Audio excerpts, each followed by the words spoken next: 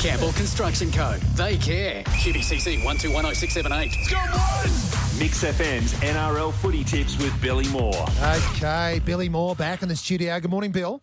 Hello, guys. All right, now Billy Moore. That was a very subdued hello from Billy Moore at this time of year especially. He got home at 1 a.m. from doing Foxtel down in Sydney. Hello, everybody. I'm back. There we are. That's the lag of coming across the border. I just had to get that extra bit of toxic. You didn't go anywhere near Goulburn or Gundagai or Jarvis Bay. No. Hey, Phil Gould has written an article in the Sydney Morning Herald overnight saying that the head-high policing is going to wreck the game. There'll be no game left. Yeah, interesting point of view. There's pundits out there saying that, look, my whole view on it, it is what it is. It's not going to go away. We just have to adjust. And I go back, I think we discussed it last time. In my era, there was the odd head-high, but there wasn't that many, because we didn't gang tackle and we tackled low and the game was tough. And I think I said last time I was on the program, the game's not soft if you don't gang tackle and go up high. Melbourne Storm and Penrith Panthers, 1 and 2 in the competition, have had no one sin binned or sent off. I spoke to Craig Bellamy about it last Tuesday. They know that if you go up above the shoulder region, the neck and the head is there. It doesn't go away. If you start playing in that area, you're going to hit it. It's basically an anatomy lesson, really, isn't it? Like, I mean, from here up is head and shoulders. And add anatomy to probability. You start playing around that area, you're going to hit it. No matter how good you are, no matter how hard you train, if someone bumps you at full speed, you will lose control of your body's motion and you'll run into someone's head. It doesn't matter how you touch it. If you touch it, you're gone. And remember, you've got actually a broader target from the chest down to the waist is actually an easier target to hit. It's a softer target as well. And we know that there is just growing and growing evidence that all of those concussions result in a really bad outcome. 99% of all cadavers that have got examined from ex-NFL players, 99% had CTE or some symptoms similar to that. Oh, my God. So, they wear helmets. And CTE is? That's the basically repetitive brain injury that they find in sports. And that happens in rugby league, rugby union, happens in AFL, happens in soccer. In boxing. Just from hitting the ball. Yeah. So it is around. We have to be aware of it. So you can't make that go away. No. So you can't sweep it under the carpet like they tried in the NFL. Acknowledge it. And that's what the rugby league's trying to do. Be at the forefront and lead it. And the game will evolve differently, but the product will still be great. And can I just add to that Phil Gould is from Penrith. Like, you'd think he'd back the way his team is playing the game and winning. Like, it's bizarre comments. Well, and I think right now that they're throwing it in the water because right now, being Origin, every story about rugby league gets magnified. But ultimately, the simple thing is it's here to stay, appreciate it, accept it, and evolve and be pragmatic.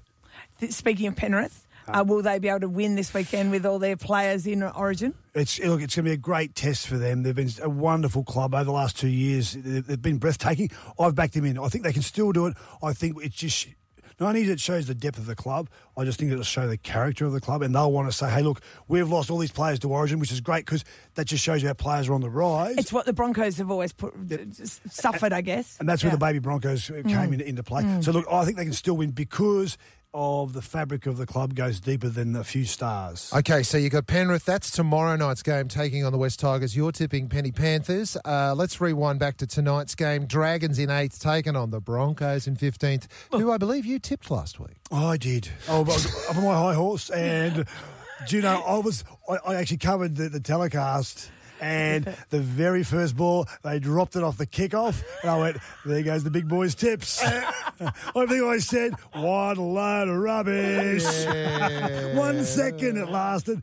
On your Broncos. Now it makes them feel good. But I've got the Dragons winning this one because their key halves, Ben Hunt and Corey Norman, who were hoping to be in the Queensland team, aren't. So what that means is the beneficiaries of that are the Dragons. So they're key playmakers there, and I think they'll have just too much. We spoke about the Penny Panthers on Tigers. Then we'll go down to Saturday's game. The Storm taking on the Titans here at the Sunshine Coast Stadium. Great day of footy. You've got the local Falcons playing Redcliffe, two great clubs in the that's the James Ackerman Cup, isn't it? Yeah, exactly right. So it'll be great. The 21s into the first grade, followed by then the NRL. Look, the Storm just cut and pace what I just said about the Penrith Panthers, 1 and 2 in the comp. They're there for a reason.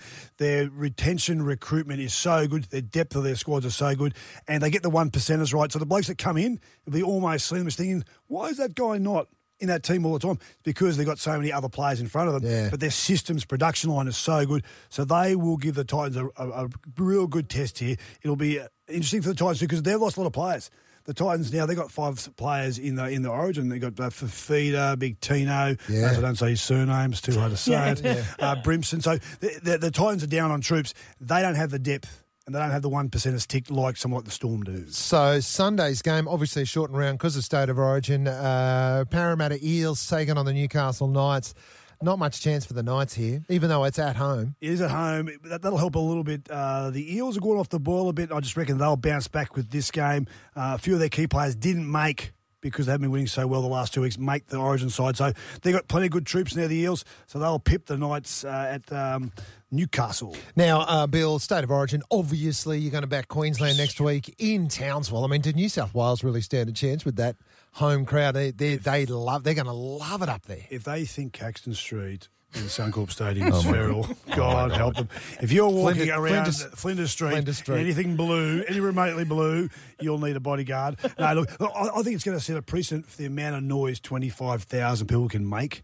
Look, I think I'm so happy for the people of the Townsville and the people of the North. It sounds like I'm out of Game of Thrones. It's the people of the North. It's the frontier. The footy's going to the frontier. Yeah, look, they'll never get it. 25,000. They've come from a stadium that holds 100,000. Yeah. I reckon the decibel meter will be similar. Yeah. But look, so this will be a once-in-a-lifetime opportunity. So, look, I hope they enjoy it, and I really hope, and I know they will, the players, they will feel it. They'll feel the passion. They'll feel the energy. They'll feel the vibe. So it's going to be a cracking game of footy. And for 25,000 people, the noise coming out of your TV or radio is going to be amazing. Can we talk on Wednesday morning? Can we what? Because we won't talk logic. We won't talk one-eyed football. We'll just talk completely over-the-top biased rubbish. History has shown us that generally we get Billy Moore on game day, State of Origin, but if New South Wales win, we don't hear from Billy Moore on Thursday. It's funny. I could be in a zone where my phone is not very receptive Thursday. That's also known as the blue zone. Mind you, I do remember walking around the Adelaide Oval last year, ringing you guys, and I was pumped. That's That right. was an amazing experience. As the sun rose, all I could see was this maroon hue right across the sky. That was last year, mate. No one cares about last year.